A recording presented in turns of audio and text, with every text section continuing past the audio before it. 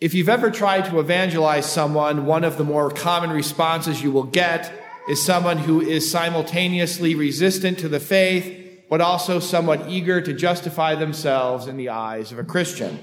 And they'll say something like this: well, I don't go to church, but I try to be a good person. I guess it would be too snarky, but I've always wanted to say to someone like that, congratulations, you've met the minimum qualifications for being a human person. Almost everyone tries to do good as they define good.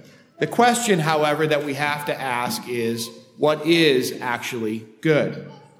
It isn't as though a Christian is simply someone who does good as the world defines it on the one hand, and then believes a whole bunch of other things about Jesus and the Bible and the sacraments in heaven and all that, as though there were no necessary connection between our faith and our morality.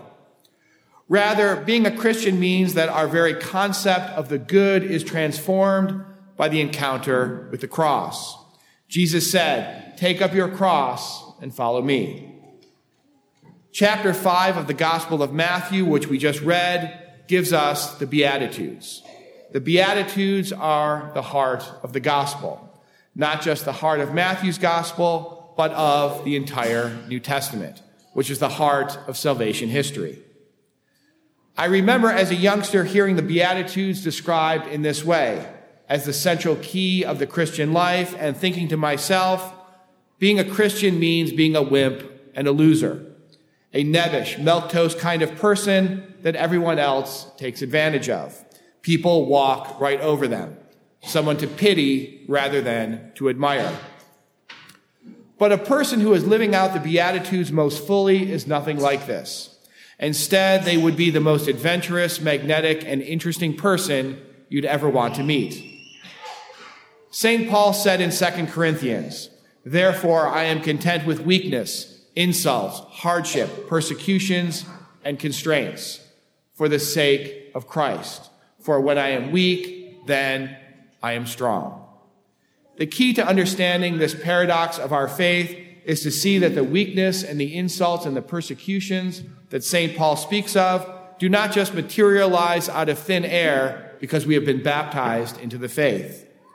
Rather, they come about because the person is trying to heroically live their Christian faith against a world that will not easily make a place for a genuine Christian witness. President Theodore Roosevelt once famously said, "It is not the critic who counts, not the man who points out how the strong man stumbles, or where the doer of deeds could have done them better. The credit belongs to the man who is actually in the arena, whose face is marred by dust and sweat and blood, who strives valiantly, who errs and comes up short again and again, but who actually strives to do the deeds, who actually knows great enthusiasms and great devotions, and spends himself in a worthy cause, who knows in the end the triumph of high achievement, or if he fails, at least failed while daring greatly, so that his place is never with those cold and timid souls who know neither victory nor defeat." What Teddy Roosevelt said is a good image of the Christian living the Beatitudes. A Christian should not be a harmless threat to no one, threatening nothing. Rather, they are poor in spirit, even meek, because they have fought to the end of their rope. They've given everything and then some. It's like an athlete running a race who gives everything in that last 100 meters to get to the finish line. Whether they've won or they've lost, they're not jumping up and down celebrating because they're on the ground ready to puke their guts out. Winning hurts in that case just as much as losing. Or as Christ says, "Blessed are they who mourn." Well, in one sense, everyone is going to mourn at some point. Everyone will eventually lose someone that they care about, whether it's a family member or a friend or someone else. But those who mourn a lot, it's because they loved a lot. They've reached out and they formed relationships, not just with other safe people who die in bed of old age after a gentle retirement, but with people who, like them, were genuinely taking risks to live out their Christian vocation. People who, like them, were willing to suffer and to die for the faith. And they probably too form relationships with those who are, as Pope Francis is fond of saying, on the margins of society. People who themselves are suffering in one way or another and are in need of Christian compassion. Because of the nature of these things, some of these people will die early. Many of them will probably die tragically. And so the Christian who is genuinely living their vocation to the fullest will mourn a lot. But like I said, it's only because they dared to love a lot.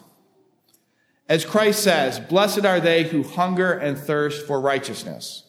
Blessed are you when they insult you and persecute you and utter every kind of evil against you falsely because of me. Insults and persecution and slander are not per se signs of holiness. They are bad things, even unjust things perhaps, but people can suffer these bad things while being unjust themselves. But the key phrase is because of me. It's when we imitate Christ that very likely others will see fit to persecute us. Because Christ's kingdom is not of this world. The ways of his Father in heaven are not the ways of men and women in this life who are unredeemed by faith.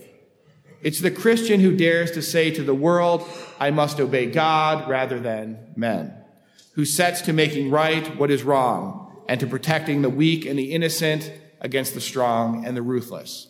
And because of this, he feels the brunt of the world's oppression. Yet for the Christian, none of this counts. The only thing that counts are the words of our Savior. Blessed are you, for yours is the kingdom of heaven. In the name of the Father, and of the Son, and of the Holy Spirit.